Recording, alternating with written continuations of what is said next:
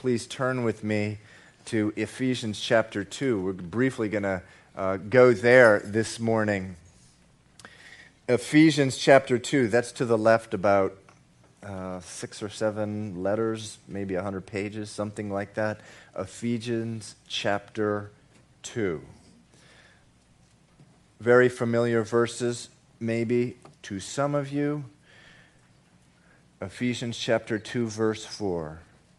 It says, "But God, who is rich in mercy, because of his great love with which he loved us, even when we were dead in trespasses, made us alive together with Christ. It's by grace that you have been saved. And raised us up together and made us sit together in the heavenly places in Christ Jesus, that in the ages to come he might show the exceeding riches of his grace in his kindness towards us in Christ Jesus. For by grace you have been saved, through faith, and that not of yourselves. It is the gift of God, not of works, lest anyone should boast. For we are his workmanship, created in Christ Jesus for good works, which God prepared beforehand that we should walk in them." Now we see here in these verses a few things which may come as a surprise to many of us. We do not come into this world with an already existing relationship with God. You hear stuff, sometimes expressions like, well, I was born into the church, or I was born as a Christian. That's not those aren't biblical statements. We don't come into the world with an already existing relationship with God. We're in Boston, so let's get Boston blunt. We are born dead in our relationship with God. Look at verse 4 again. It says, "But God, who is rich in mercy, because his great love with which he loved us, even when we were dead in trespasses." That was describing our relationship with God prior to giving our lives to Jesus Christ. But the Bible does say that through Christ we were brought from death to life. Verse 5 says, "Even when we were dead in trespasses, he made us alive together with Christ." You know, verse 12 there is a vivid description of who we were before Christ. It says in verse 12 that at that time, meaning before you became a Christian, you were without Christ, being aliens from the commonwealth of Israel and strangers from the covenants of promise, having no hope and without God in the world. In a very real sense, prior to giving your life to Christ, you were without God. That's what the Word of God teaches. How are we saved? By grace through faith. This famous verse in verse 8. "For by grace you have been saved through faith, and not of yourselves, it is the gift of God, not of works, lest anyone should boast." You know, one awesome thing about heaven, we don't have to listen to anyone boasting there. We don't have to sit next to some guy saying, you know, in my lifetime, I led 137 people to Christ. Or, you know, I got rid of every TV I ever owned because I was just so spiritual. Or, you know, I don't know anyone that put as much money in the offering box as I did. We don't have to listen to any of that. Verse 9 says, "Not of works, lest anyone should boast." No one's ever going to be able to get before the Lord. And the Bible does say that we all must give an account before God. No one's ever going to be able to get before the Lord and just say, you know, "Why are you here? Why is it that you're here?" Well, Lord, it was just because there was something special about me. Just something different about me, Lord. In fact, the Bible says there is no difference. All have sinned, Romans 3:23, and fallen short of the glory of God. So in heaven, there will be an all-pervasive consciousness. It will be obvious to everyone there that there's only one reason anyone is there, and that is the righteousness of the eternal Lamb of God. The Lamb who the Bible says was slain before the foundation of the world. Jesus Christ and what he did on the cross, accomplishing all the work necessary for you and I to go to heaven. And we can't add a single thing to that in this lifetime. We can't add to his work. In heaven, we will be living in an ever-present reality, an ever all-consuming knowledge that on earth there was nothing we did to deserve heaven, that 100% of the purchase price was paid by Jesus Christ, that his life for ours, grace, a great acronym, God's riches, at Christ's expense. That's an easy one, right? Remember it. Grace, God's riches, at Christ's expense. Grace. So now, tragically, throughout the world, millions of men and women wake up every morning dead set on trying to work their way into heaven. But it can't be done. In John chapter, in the book of John, some people came to Jesus and they said, "What shall we do to do the work God requires?" And what did Jesus say? He answered, he said, "The work of God is this, to believe in the one he has sent." He didn't say the work of God is do this, do that, do this, do that, do this. He said the work of God is to believe in the one he sent. Romans 3:28 says a man is justified by faith apart from the works of the law. And of course, verse 8 of Ephesians chapter 2, by grace you have been saved through faith. Not of works, verse 9, lest anyone should boast. But whatever you do, don't stop there. And this is going to be the focus of our message this morning. Verse 10 says, "For we are" what? We are his workmanship, created in Christ Jesus for good works, which God prepared beforehand that we should walk in them. So we are not saved by our good works. We are saved by grace through faith in the work Jesus has done for us. But verse 10 says it doesn't stop there.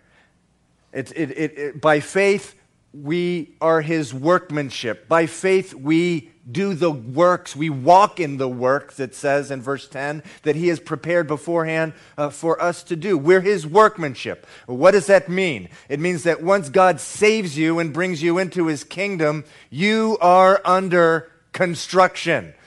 Who's the builder? God is the builder.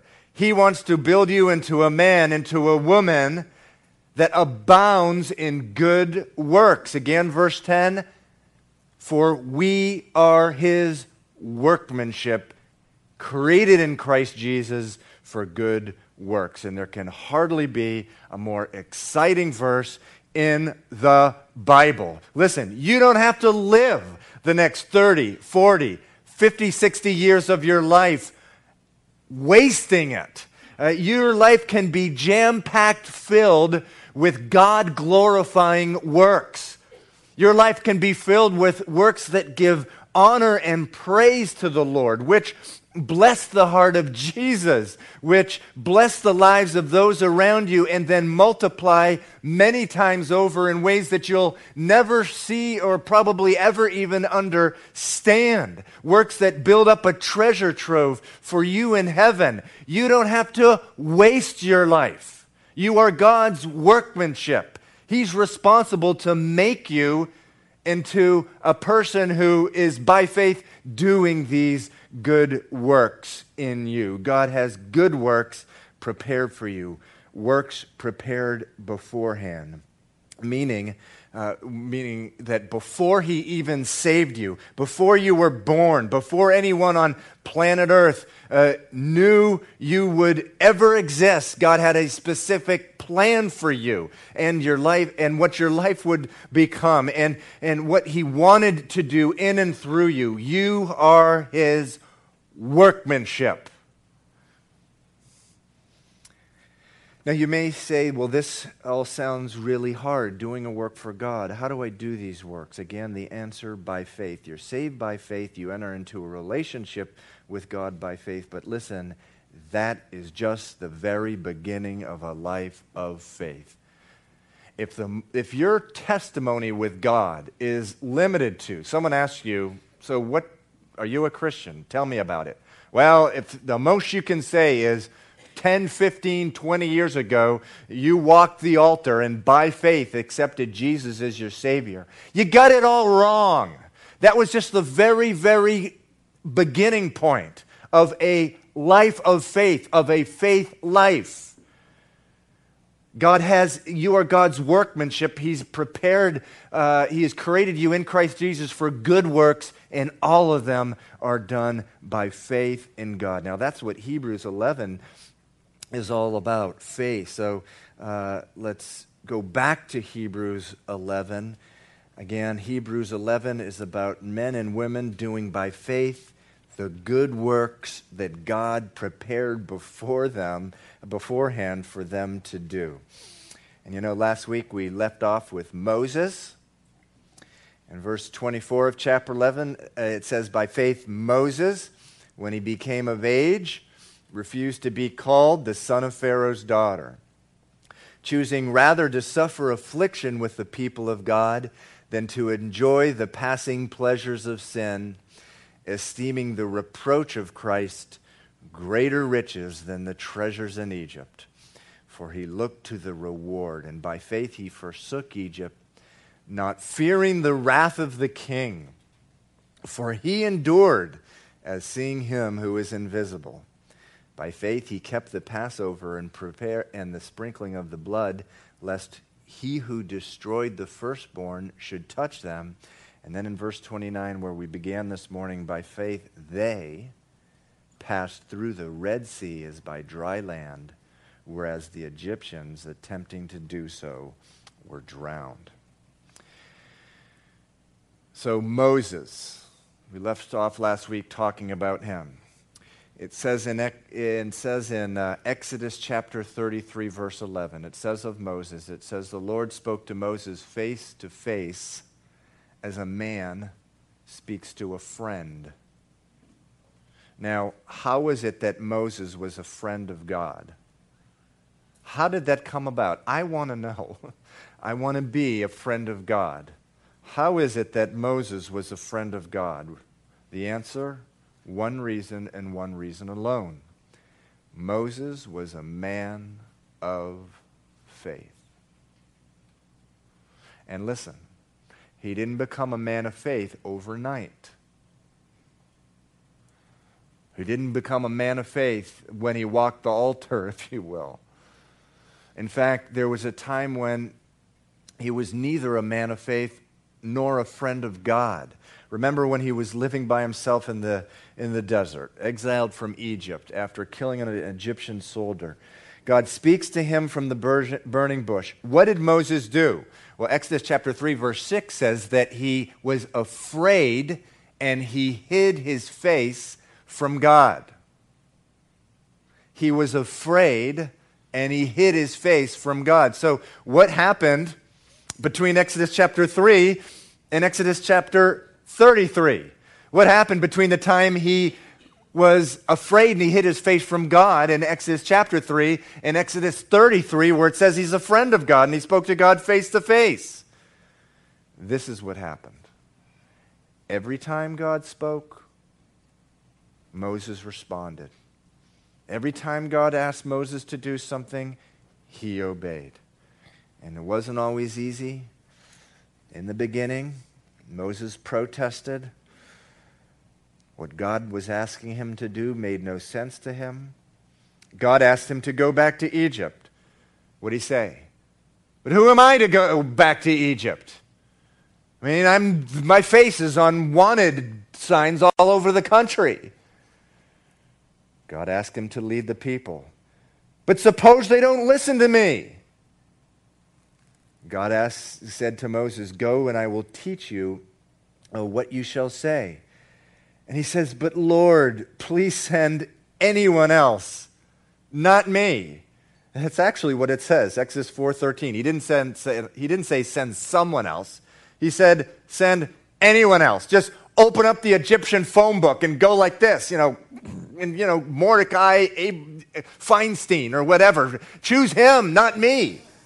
And so what the Lord was asking him to do made no sense to him, and often that is the case with what God does with us. But over time,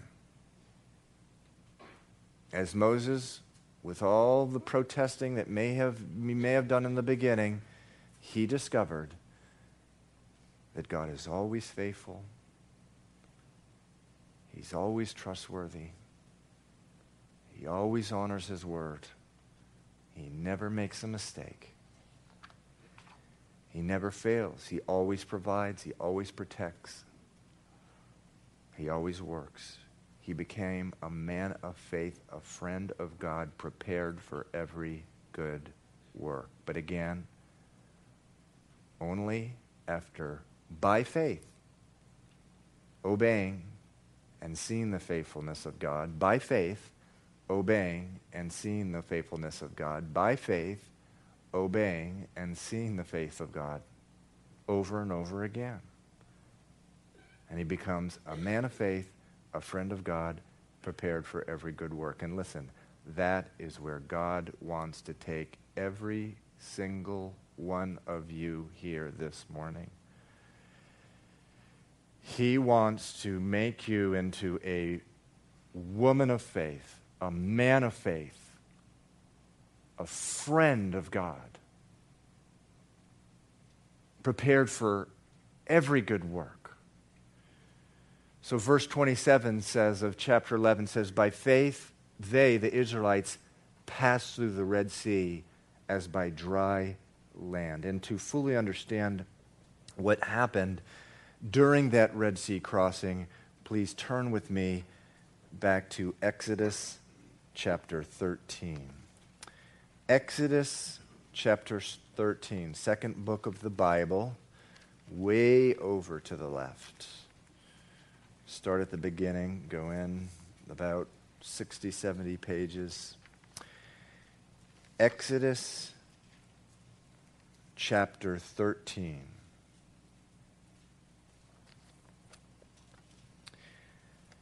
So by this point, there had been 10 plagues initially. Prior to the plagues, Moses had gone to Pharaoh, said, let my people go. Pharaoh said, who is your God that I should obey him? Get out of here. Scram, whatever. And so Moses, by the hand of God, shows Pharaoh 10 plagues and forces his hand. Pharaoh says, okay, get out of here, all of you. And it says in verse 17 of chapter 13, then it came to pass when Pharaoh had let the people go that God did not lead them by the way of the Philistines. Now that's important. God did not lead them by the way of the Philistines, although that was near. For God said, lest perhaps the people change their minds when they see war and return to Egypt. Now, chapter 14, verse 1 says this, now the Lord spoke to Moses, saying, speak to the children of Israel that they turn and camp before Pi-hahiroth, between Migdol and the sea, opposite Baal-zephon. You shall camp before it by the sea. Now go to verse 15.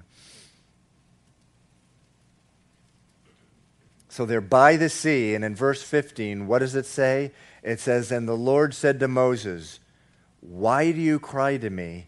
tell the children of Israel to go forward. And so what had been happening there, they were camped by the sea, and the Pharaoh all of a sudden realized, what have I done? I just lost my entire labor force of 1.5 million people. Go get them, army. And the army takes off with 600 chariots, and the Israelites are by the sea, and they see these 600 chariots coming furiously towards them. And the Lord is saying, okay, verse 15, he says, go forward. Tell the children of Israel, go forward. Now, to give you an appreciation of what was going on there, actually, I'm going to put something up on the screen now. If you could just flip the lights, Jose, and I want to put something up on the screen for you to see.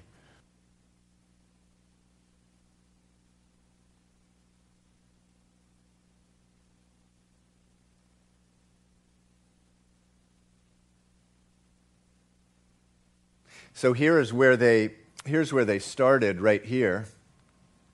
They started right here in the land of Goshen. And God told them to go southeast, this way. And remember, we read in chapter 13, he said, don't go this way. Don't go this way because, what did he say? Because the Philistines will meet you here. And when the children of Israel see the Philistines, they'll go right back. Send them south. And so they go south and they camp right here where the red light is, or perhaps down there. And that's where the Egyptian army comes to them. And so on the one side, they have the sea. On the other side, they have chariots coming towards them. And so what's got to be going on in their mind? Why did we go this way? Why not the shortcut this way? Because on one side we got the sea, on the other side we have these really, really mad Egyptians. And so you can flip the lights again. This is so often the case with what the Lord does in our life. You can grab that as well. He tells us to go a way that makes absolutely no sense to us. And we're thinking of like the direct route and the shortcut and the reason, the way that makes the most sense to us. And he so often does that. But the sooner we come to realize that we are dumb sheep, and that God's view is so much better than our view, we will be much better off. And so here the Israelites, they got a very limited human understanding. They couldn't understand what the God why was and what the God's want was in this situation. They didn't understand what was going on. And but here's the key. God always will bring us to this place where we can't turn back and we have to go forward.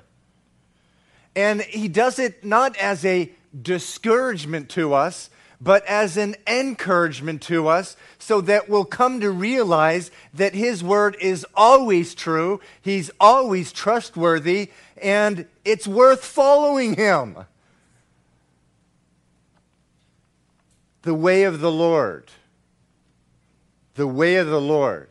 So when the the Israelites are up against the Red Sea with the Egyptian army furiously charging towards them on one side, the sea on the other, they didn't know what God wanted to do or how he was going to do it. All they knew was what? Their fear, their feelings, their confusion, their unbelief, their own very limited human understanding. And listen, all those things, write them down: fear, feelings, unbelief, confusion, limited understanding. Those are the things in our life which will frustrate the purposes of God. Our fear, our feelings, our limited understandings often lead us doubting the Word of God. And God bless his blessed holy heart that he brings us to the place where we have the Red Sea in front of us and we have this crazy army chasing in back of us, where we have to go forward and see his mighty, mighty hand at work in our life. Faith. Simply taking God at his word and obeying him. In Exodus 14, verse 13, all the Israelites freaking out. What did Moses say? Do not be afraid. Stand still and see the salvation of the Lord. They did, and they passed through the sea on dry ground. And what happened? Their faith was built up. And the Lord is more now like a friend. He's more now like a friend. He's less this unknown, scary, kind of cosmic cop kind of guy that they imagined him to be, and he's more of a friend. Merciful, gracious, long-suffering, abounding in goodness, truth, and power. So this is how we come to be a friend of God. A friend of God. So back in Hebrews chapter 11, it says again, by faith they passed through the Red Sea by dry land, whereas the Egyptians, attempting to do so, were drowned. And so it's important to understand, with their limited understanding, they could not see two very, very important things. One, if they took the shortcut, they would have seen that Philistine army, the Gaza Strip, same place it is today. They would have seen those Philistines, and they would have said, no way, we're just a bunch of slaves. We're not warriors. We're going back to Egypt. They didn't understand their own hearts. Neither do we. We got to be fearful of the limited understanding of our own hearts and just do what the Lord is telling us. They didn't understand that. But the other thing they didn't understand that God wanted to judge Egypt. Remember what we read last week in Exodus chapter 2? Pharaoh ordered the murder, the slaughter of thousands of young Hebrew boys. The wholesale slaughter of thousands of babies. You can only imagine. That's recorded history. You can imagine what he did that was not recorded. The Bible says God stores up wrath for the day of judgment. He wanted to bury the Egyptian army in the ocean. The Israelites didn't know that. All they knew was life in their own little bubble, and that's what we're like. You know? The Word of God says one thing. We say we can't do that. Why? Because we have such this self-centered view. We're living in our own little bubble. Little do we know that our life involves the purposes of God that are so much bigger than we are. The Israelites, there's no way they were going to understand that God wanted them to take that long route because he wanted to judge Egypt. He wanted to bury that Egyptian army, those 600 chariots. He wanted to wipe them out. He's holy. He's a holy God. And there's no way they were going to understand that. Of course, looking back, they could say, wow, that's really cool. The Lord used us for his purposes. And that's what the Lord wants to do with you, and that's what he wants to do with me. So in verse 30 of Hebrews chapter 11, fast forward 40 years. It says, by faith, the walls of Jericho fell down after they were encircled for 7 days. So 40 years after passing through the Red Sea,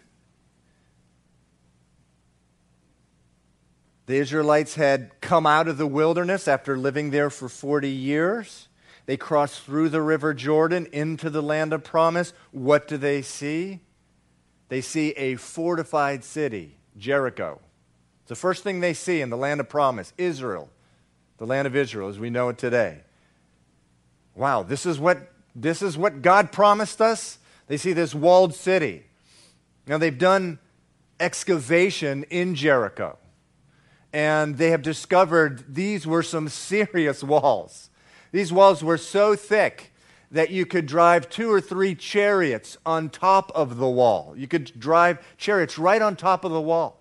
They were 40, 60, up to, in some places, 100 feet tall. And they're sitting there looking at this. It's a closed city, shut up, the book of Joshua says. And the Lord's telling them to take it, to destroy it. They're just a bunch of sons and daughters of slaves. They don't know anything about warfare.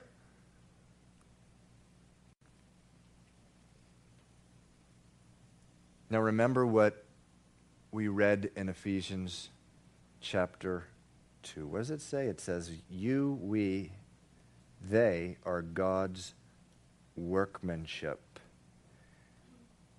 And that means what? It means you, we, they, the Israelites, are under construction. Who's the builder? God is the building. What is he building? A man, a woman of faith. What is a man, a woman of faith? It's a man who has reached the place where he always believes in God's word, that God's word is always true, that God's word is the only way, that God's word is the only thing on the face of the earth that's utterly, totally trustworthy. But listen, the only way that God is going to get you to that place where you're believing that his word is always trustworthy is to bring you before Jericho's, walled cities, fortified cities that you cannot possibly take in the power of your own strength. Situations which are in the natural impossible. And only by bringing you through the impossible will we reach the place where you completely trust in him and his word. But again, our problem is what? It's our sin nature. Our sin nature has what? Fears, feelings, unbelief, our very own limited human understanding, which, listen, has been corrupted by sin, corrupted by our own self-centered view of things, corrupted by our rebellion, our independence from God. And these things make us recoil from trusting in God. They make us, our fears, our feelings, our limited understanding, they lead us into disobedience. Remember Hebrews chapter 3, verse 12, beware, brethren, lest there be in any one of you an evil heart of unbelief in departing from the living God. Now, here's the good news. Good news that the Lord, he is responsible for building us up, for constructing us, and he does that by bringing us before Jericho's. And he leads us right through the Jerichos time and time again, so we become men and women not governed by fears, fears of feeling and limited human understanding, but rather men and women governed by God. That's what Israel means, governed by God. Remember Jacob in the Old Testament. His word means deceiver. And then at one point the Lord says, your name's no longer Jacob, it means Israel, governed by God.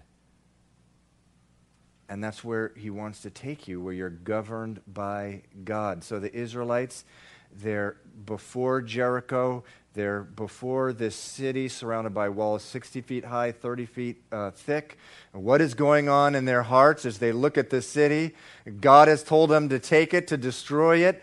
What is going on in their minds? Well, I can tell you one thing that's going on. They're probably thinking 40 years before their parents are they're living with their parents. Their parents, remember, had all died in the wilderness before the Jericho experience. Everyone over 20, except for Joshua and Caleb, the Bible said, died in the wilderness. And so their children have got to be thinking 40 years before, after they had passed through the Red Sea, after they had gone to Mount Sinai, received the Ten Commandments and the law, the whole nation proceeded up to this place called Kadesh Barnea, which was the border of the Promised Land. They could see right into Israel, into the Promised Land, the land that God had promised to them. And at that time, Moses sent 12 spies into the land to scope it out. They came back and they gave their report to the children of Israel. 10 of the 12 spies gave this report. They said, the land we spied out is indeed a good land. It flows with milk and honey. And look at the fruit which we found there. And the cluster of grapes was so big, 2 men had to carry it on a pole. But then they said, the 10 of the 12 spies said, but we can't go there. The people there are giants. We were like grasshoppers in their eyes. And what is more, they live in walled cities, fortified cities, very large cities. We wouldn't have a chance against these people. They would devour us. And then 2 of the spies, Joshua and Caleb, got up and they said, listen, if the Lord delights in us, He will bring us into this land and give it to us. Only do not rebel against the Lord, nor fear the people of the land. For they are our bread, meaning we're going to eat them up. Their protection has departed from them. The Lord is with us. Do not fear them. And so what happened, you may remember, the people of Israel picked up stones to stone Joshua and Caleb and Moses. And they cried out, and they wept, and they begged to be taken back to Egypt, where they had been slaves. And so what happened? God did with them what He always does. He never forces His word on anyone. He said, okay, you have it. Stay here in the wilderness. They did for 40 years of complete misery. That's where unbelief will always take you.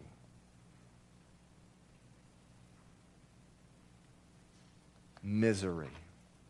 Hebrews 3:12, beware, brethren, lest there be any of you who have an evil heart of unbelief and departing from the living God. Unbelief will rip you off. God doesn't want that.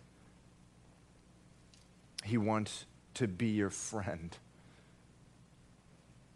But listen, you'll never come to know Him as your friend until you obey His word.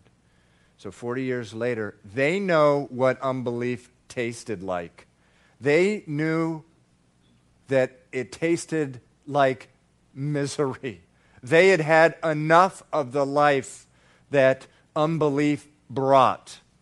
And so 40 years later, they're standing before the walls of Jericho. Clearly an impossible task, but God is telling them to take it. He's telling them to take it.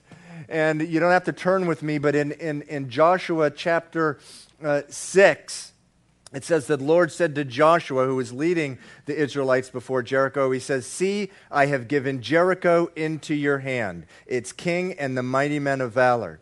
You shall march around the city, all you men of war. You shall go around the city once. This you shall do 6 days. But the 7th day you shall march around the city 7 times, and the priests shall blow their trumpets. And it shall come to pass, when they make a long blast with the ram's horn, and when you hear the sound of the trumpet, that all the people shall shout with a great shout. Then the walls of the city will fall down flat, and the people shall go up, and every man before him.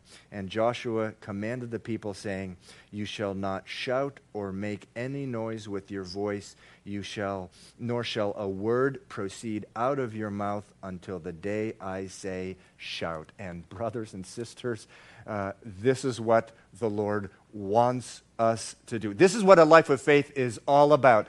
It is keeping our mouths shut. We hear the word of God, and all of a sudden we want to open our mouths and say, but this, but that, but this, but him, but her, but well, look at this, but look at that. No, the Lord says, keep your mouths shut until I say shout, until I say do, until I say go. How many battles of life have I lost because I opened up my mouth? Keep it shut, Steve, the Lord says. And that's what they did. And God will bring you to these places where he tells you to do something that is just impossible. What? March around this fortified city for 6-7 days, and that's going to make the walls go flat? You must be kidding me. They're going to mock us. They're going to laugh at us. That makes what military book is teaching that? The Bible says, trust in the Lord with all your heart. Lean not on your own understanding. In all your ways acknowledge him, and he will direct your path. And that path, brothers and sisters, oftentimes makes no sense. Hebrews chapter 11 is all about faith. And one of the places that faith wants to take you is to the place where you're a friend of God. And I hear all the time people talking and referring to God as their friend. But they're disobeying God in virtually every single area of their life. What kind of person treats a friend like that? The Bible says a friend loves at all times. God wants to make you into a friend. You are his workmanship. He is the builder.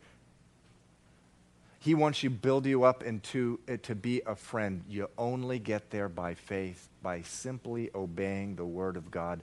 By faith, obeying the word of God. By faith, obeying the word of God. By faith, obeying the word of God until, finally you realize, wow, the Lord is always true to his word. Verse 30 again says, by faith the walls of Jericho fell down after they were encircled for 7 days. Again, what happens to the heart of those men and women after that happened? It's like, again, wow, God's my friend. He's not up there with a hammer waiting to bop me on the head with. He's not a control freak who just has this sort of thing to try to make me miserable and make me live this impossible life. God, he's my friend. He leads me through all this stuff. It doesn't happen overnight. Moses started off, hiding his face from God and fearing. A better word, that he was scared. He was scared and hiding his face from God. But in the beginning, he protested, and he protested again. After a while, he stopped protesting. And I got to tell you, I'm getting near to that place in my life where I don't argue anymore, because I know what's going to happen if I try to do things my way. And that's miserable, and it's painful, and there's just sorrow there. And I know God's my friend. And, I have a long way to go before Exodus 33, where it says Moses talked face to face to God as with a friend. But, the Lord wants to bring every one of you to that place. It just makes no sense anymore to do anything but trust in his word and walk with him. God wants you as a friend. He wants you to see him as a friend. Jesus, the Bible says, the Lamb slain before the foundation of the world. It says in Philippians chapter 2 that He did not consider equality with the Father something to be held on to. He came to earth, made himself nothing, appeared as a man. And what did he say? He said, "You've called me Lord, now I want you to call me friend." And how is it that they were able to do that, to call him friend? Because they came to know after 3 years ministering with him, he always honored his word. Every time he honored his word. And that's what God wants to do in your life. He wants you to come to that place where you see him as friend.